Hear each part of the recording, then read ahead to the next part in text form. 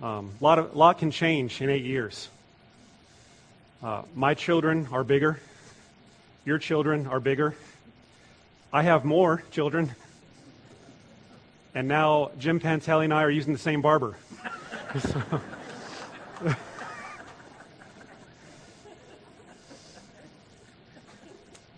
But it is a great joy. It's a privilege to be with you this morning.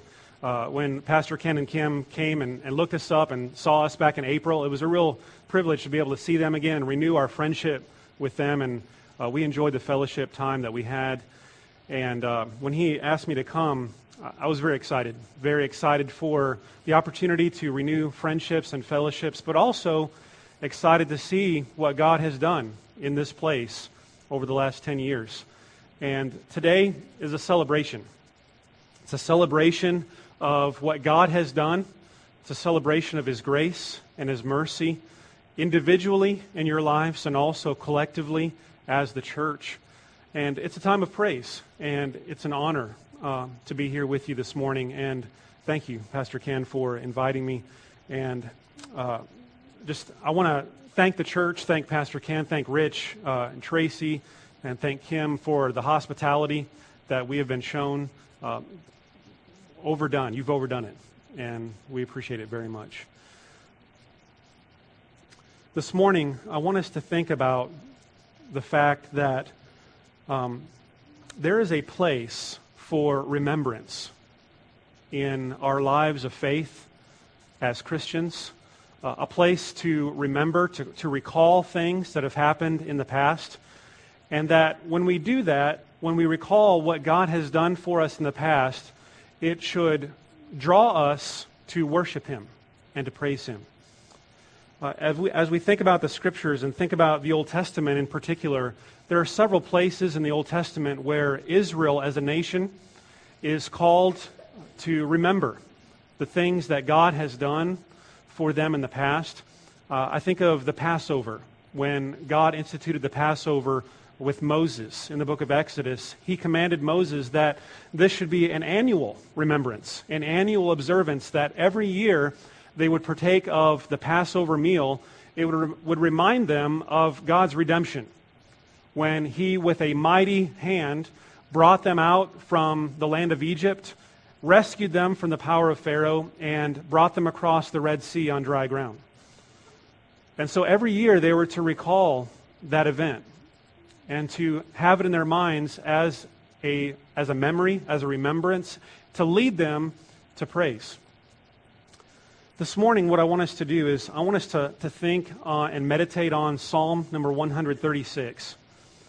Because I think Psalm number 136 does this for us. It calls us to remembrance. And as we think and reflect on Psalm 136 this morning, I think we will see in this psalm that remembering God's miraculous and providential acts, remembering God's miraculous and providential acts draws us to worship our great and gracious Creator. And so this morning, what I want to do is maybe something a little bit different from what you would normally do in a worship service, but I want us to read as a responsive reading, Psalm number 136 together. And what I'm going to do is I'm going to read the first part of each verse, and I would love for you to respond in unison with the refrain that is repeated throughout this psalm, His love endures forever. And as you repeat that refrain, think about not only the mighty acts of God that are described in this psalm, but also think about the acts of God in your life to which you can say, His love endures forever. Give thanks to the Lord, for He is good. His love endures forever. Give thanks to the God of gods. His love endures forever. Give thanks to the Lord of lords. His love endures forever. To Him who alone does great wonders, His love endures forever. Who by His understanding made the heavens, His love endures forever. Who spread out the earth upon the waters, His love endures forever. Who made the great lights, His love endures forever. The sun to govern the day. His love endures forever. The moon and stars to govern the night. Love endures forever. To Him who struck down the firstborn of Egypt. His love endures forever. And brought Israel out from among them. His love endures forever. With a mighty hand and outstretched arm. His love endures forever. To Him who divided the Red Sea asunder. His love endures forever. And brought Israel through the midst of it. His love endures forever. But swept Pharaoh and his army into the Red Sea. His love endures forever. To Him who led His people through the desert. His love endures forever. Who struck down great kings. His love endures forever. And killed mighty kings. His love endures forever. Sihon, king of the Amorites. His love endures forever. And Og, king of Bashan. His love endures forever. And gave their land as an inheritance. His love endures forever. An inheritance to His servant Israel. His love endures forever. To the one who remembered us in our low estate, His love endures forever. And freed us from our enemies, His love endures forever. And who gives food to every creature, His love endures forever. Give thanks to the God of heaven, His love endures forever. Will you bow in prayer with me? Our Father, this morning we ask that You would draw us to worship You today. I pray that through this psalm, through this hymn of praise, this hymn of remembrance, that You would activate our minds, help us to recall the great things that You have done for us, not only in the distant past, in Your works of great miracles and power in the life of Israel, but also in our individual lives in the more recent past. Lord, may we reflect on these things, and may it drive us to praise You and to worship You, and to give You the honor and the praise that You deserve. And we pray this in the name of our Savior, Jesus Christ. Amen. This morning, as we look at this psalm together, I want us to see, first of all, that we are drawn to worship our great Creator by remembering His mighty acts in salvation history.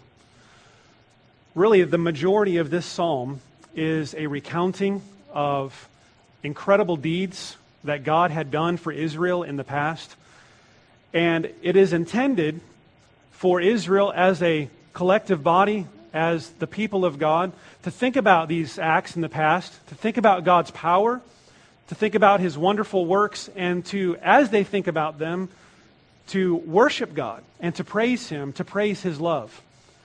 And the first thing that we see in the psalm is really in the first few verses just a call to reflect on God's greatness. In the first 4 verses it says, "Give thanks to the Lord, for He is good." Really just a general statement of God's character, that He is good in everything that happens in life. Everything that comes our way, whether good or bad, that He is good. This morning we're going to reflect on the providence of God in our lives, the acts of God in the distant past, in salvation history, but also in our individual lives. And as we reflect on those providential acts, I want us to think about not only the good things that God has done for us in the past, those precious memories, those sweet providences, but I also want us to think about the hard ones as well. And think about the difficulties that happen in life and how God uses both of those in our lives to accomplish His purposes, to draw us into conformity to the image of Christ, and to lead us to praise Him. And so in good times and in bad, or at least the things that appear bad to us at that moment, God is good. He is good all of the time. That is His character. He is a gracious and good God. And then the psalmist invites us to think about the greatness of God. And there's really no other way that he can add superlatives to what he says here in verse 2 and 3. He cannot say this any stronger that God is the God of gods and that He is the Lord of lords. This is the Hebrew way of saying He's the best. He's the greatest. There's no greater way that He could talk about the godness of God or the lordship of God than to say that He is the God of gods and the Lord of lords. And just as an aside here, the psalmist is not affirming the existence or the reality of God's small g. There is one living and true God. But to those who would embrace these false gods, to those who in delusion and in deception would embrace these idols, these false gods, the psalmist says to them, God is the God of gods, and He is the Lord of lords, and there is none greater. And so he reflects on the greatness of God, and he invites us to do the same. And so as we sit here this morning and think about God's grace in our lives, let us first think about how great and glorious our God is, and that He is sovereign, and that He rules over His creation, over this universe, and there is none that is greater than He. And then in verse 4, he says, to Him who alone does great wonders. And with that verse, he introduces us to the individual, specific, mighty acts that God had done for Israel in the past. And he recounts them for us. He gets specific. He gets detailed. And I would encourage us this morning, as we think about the last 10 years of what God has done at Community Baptist Church, that as we recall God's acts for us in the past, that we would get specific. That we would think about moments in our lives, that we would think about people that God brought into our path. Think about divine appointments that He arranged for us. Think about the ways, the people that God used perhaps to bring you to Christ, to bring you to the gospel, to bring you to this fellowship of believers. Think about specific things that God has done. Because that's what the psalmist does here. He says, God who does great wonders in generality, but then he gets specific and he recalls these acts of God's power. And so he meditates on God's redemptive acts and on His acts of creation. And so in verses 5 through 9 of Psalm 136, he invites us to stop and think about God's mighty acts, His miraculous acts, as we see them in creation. And so he wants us to think back to Genesis 1. And he wants us to think about day number 3, when all you could see on this round globe was water. And he wants us to think about the fact that with the voice of God, with His power, He spoke and the waters separated. And they went to their divinely appointed locations. And the land appeared. And He caused trees to grow up out of the ground and plants to grow up out of the ground to provide food for the creatures that He would make. And so here in verse number 5, he says, who by His understanding made the heavens. And with that, verse 5, I think it's a general call to reflect on creation, on His creative work. And then in verse 6, he gets specific, I think, to day 3, when he says that He spread out the earth upon the waters, when He divided the waters into their places and revealed dry ground. And then he moves on to day 4 of creation, specifically in verse 7, and he says, who made the great lights? And in verses 8 and 9, the sun to govern the day, and the moon and stars to govern the night. He wants us to look up in the sky. And he wants us to say with the psalmist of Psalm 19, the heavens declare the glory of God, and the skies proclaim the work of His hands. He wants us to reflect on what the psalmist declares in Psalm 8.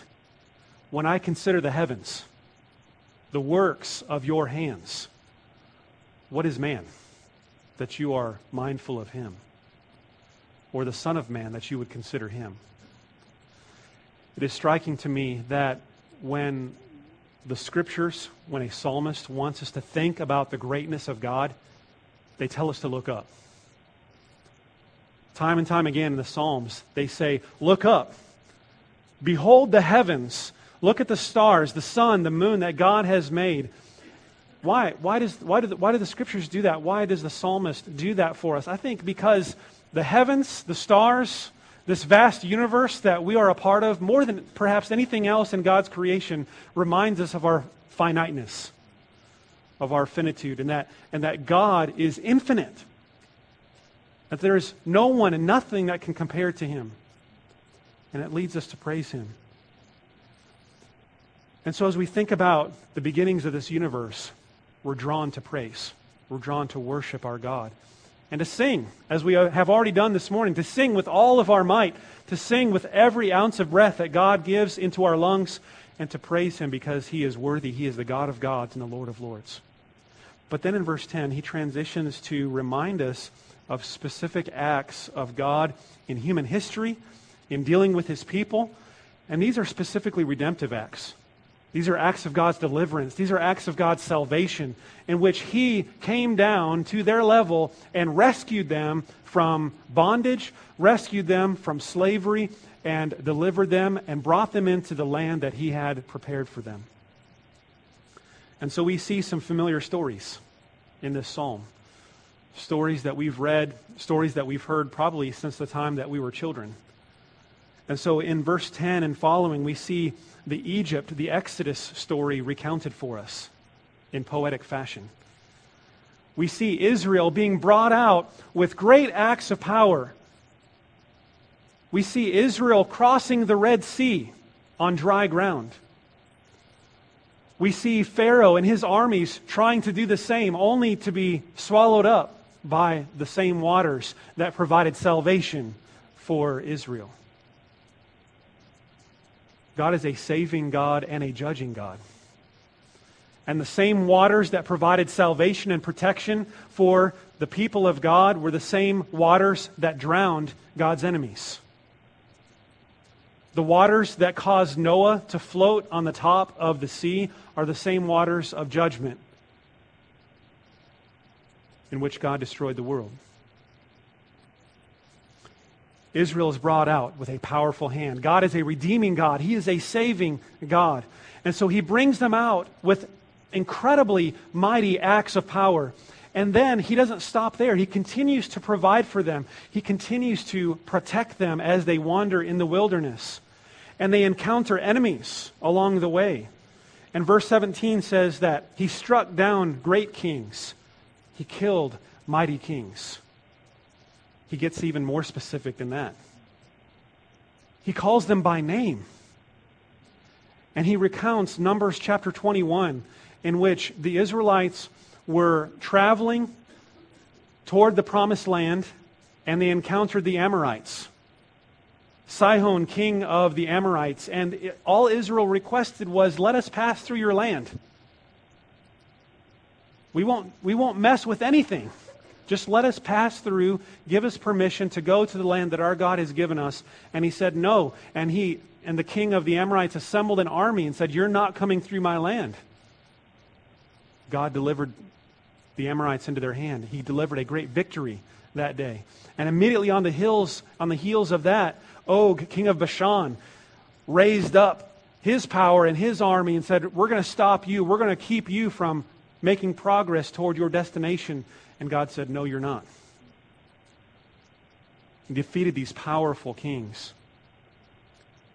And as I thought about and reflected on Psalm 136 and the specific acts of God's redemption that are recounted here, I was struck by Joshua chapter 2.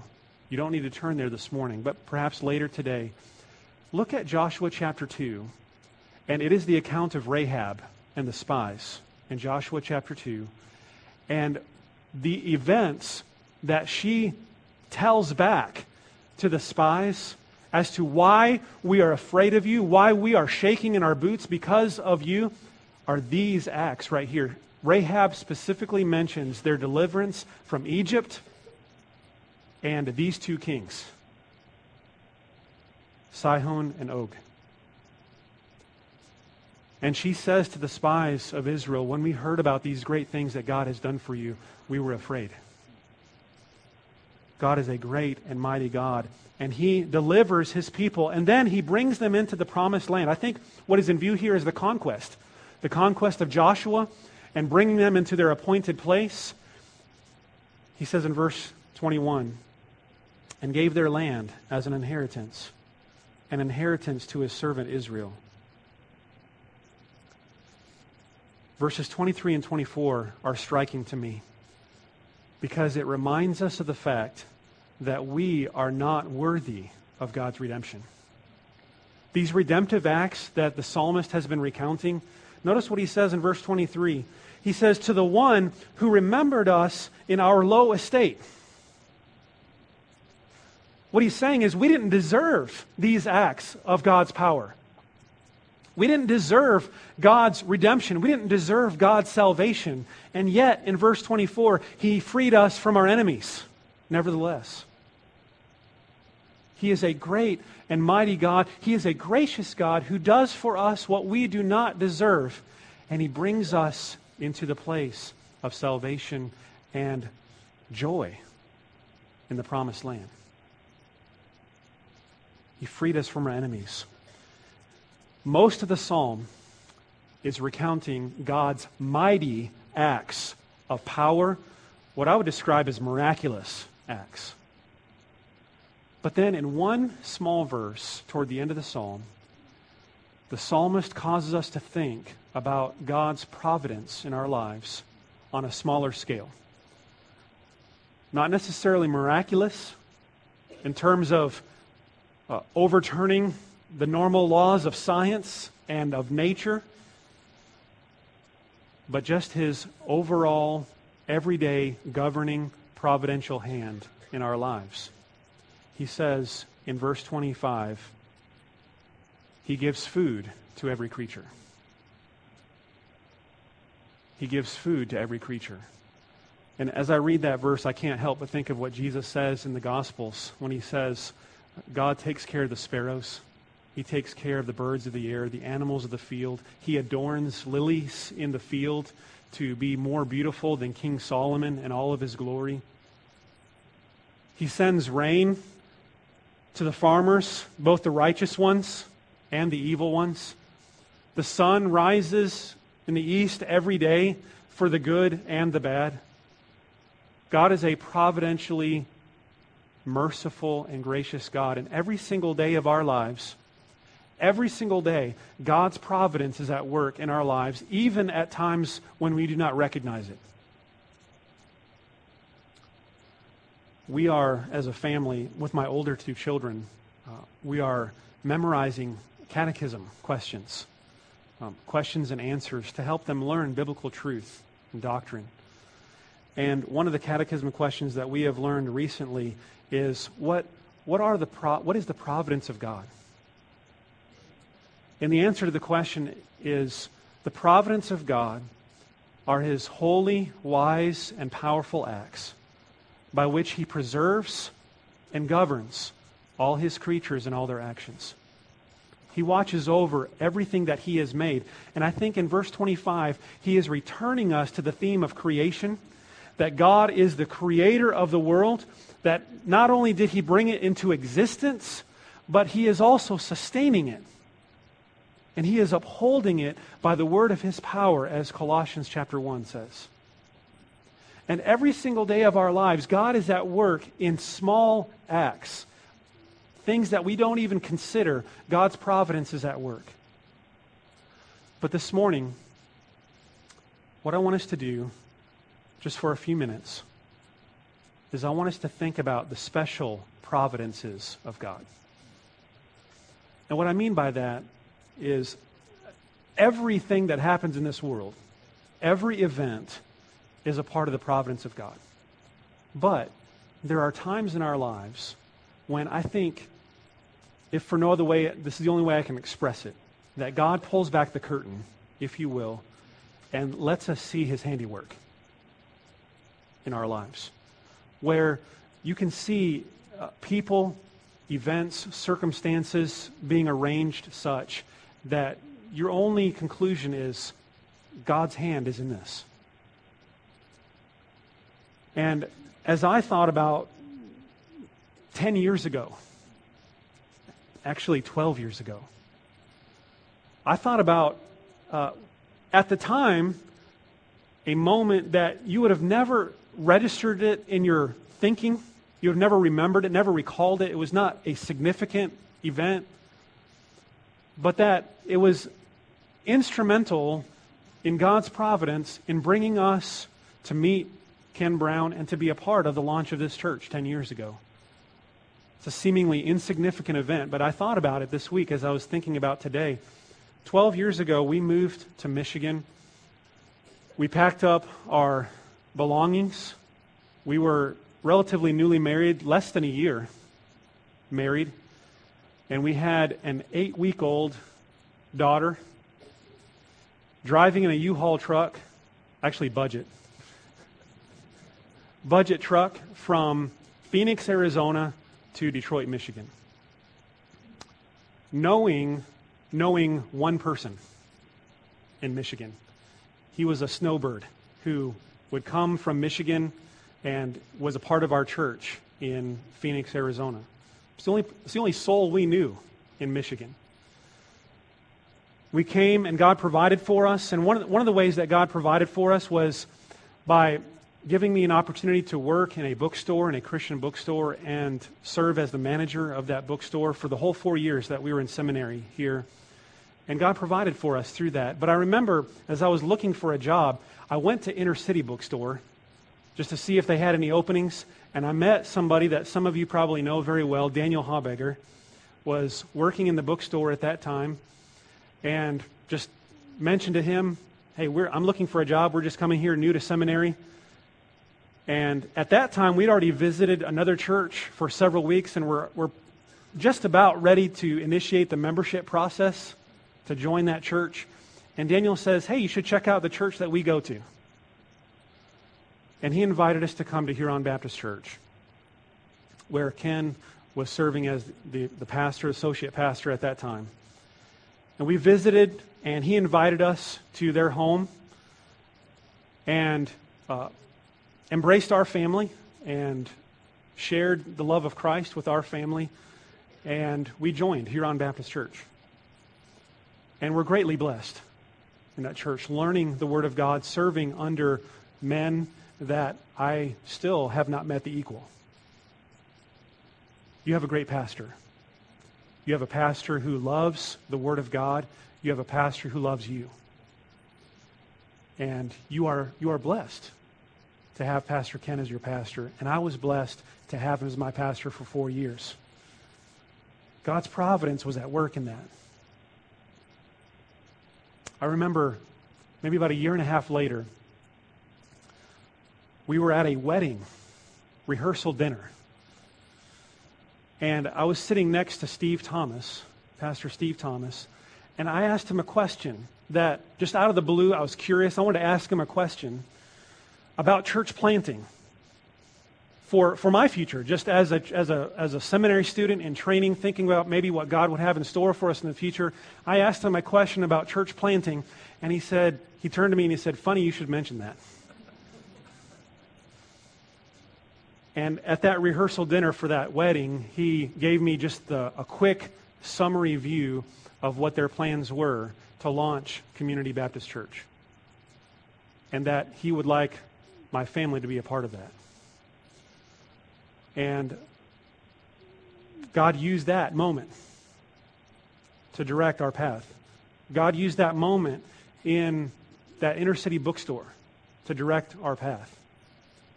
And those are just two things that have happened in our lives that made us a part of this church and brought us to the point where we know and love many of you. And we can count you as our friends and our brothers and sisters in Christ. As you think on the things that God has done in your life, you have individual stories like that as well.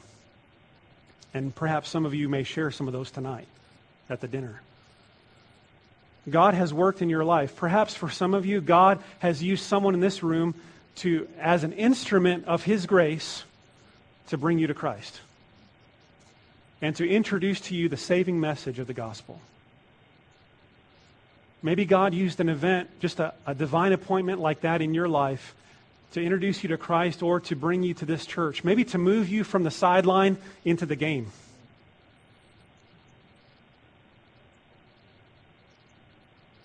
And as I mentioned toward the beginning of the message, I wanted us to think not only of the good providences, but also of the tough ones, also of the hard ones.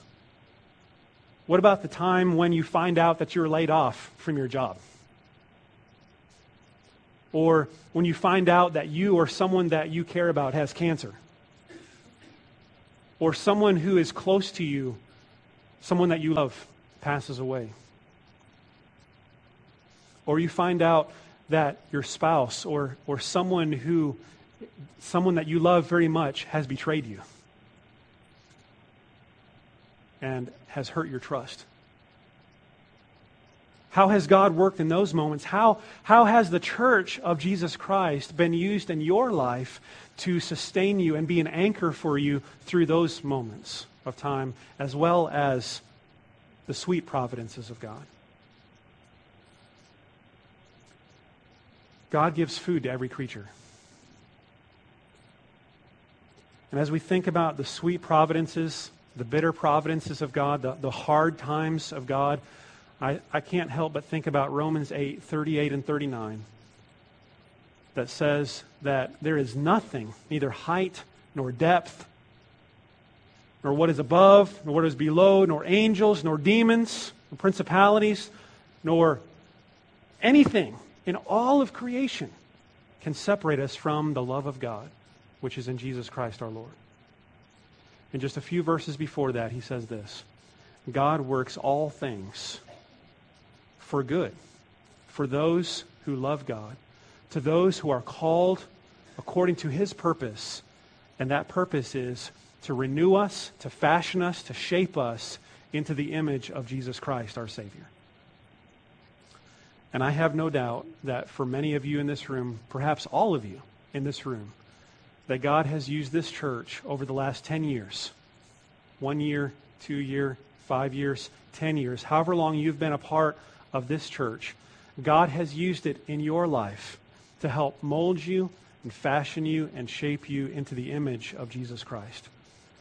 And this morning, all I want us to do is I want us to remember, I want us to think, I want us to recall God's acts of miracles, His miraculous acts in salvation history, but also His providential acts in our lives. And as we recall those acts of God, that it would draw us to worship and to praise Him. So may you be drawn to worship and praise your great and gracious God this morning. Will you bow in prayer with me?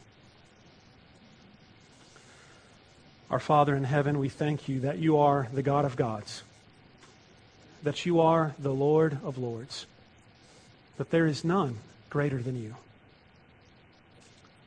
And God, as I think about these people, some of whom I don't know, but would enjoy meeting later today, some of whom are friends and people that have known us for 10 or 12 years. As I think about the people that you have gathered here, I thank you for them. I thank you for this church that your Son died for, that your Son has brought together into this place to meet as the body of Christ, as the family of God, where every part is doing its work, where every part is supporting one another, no matter what role or function or gift that you have given to us, we all serve a part in the body of Christ. And I thank you for what this church has meant to me and to my family. I thank you for what this church is doing for the families and individuals that are gathered here this morning. And I thank you for what this church has done, is doing, and will do for the sake of the gospel in this community. And God, my prayer this morning is that as you have blessed the last 10 years of this church, that you would bless the next 10 and the next 20 and 30 years of this church until you see fit to call us home. God, we worship you today and we praise you. May we think and meditate on your mighty and providential acts in our lives. And we pray this in the name of Christ. Amen.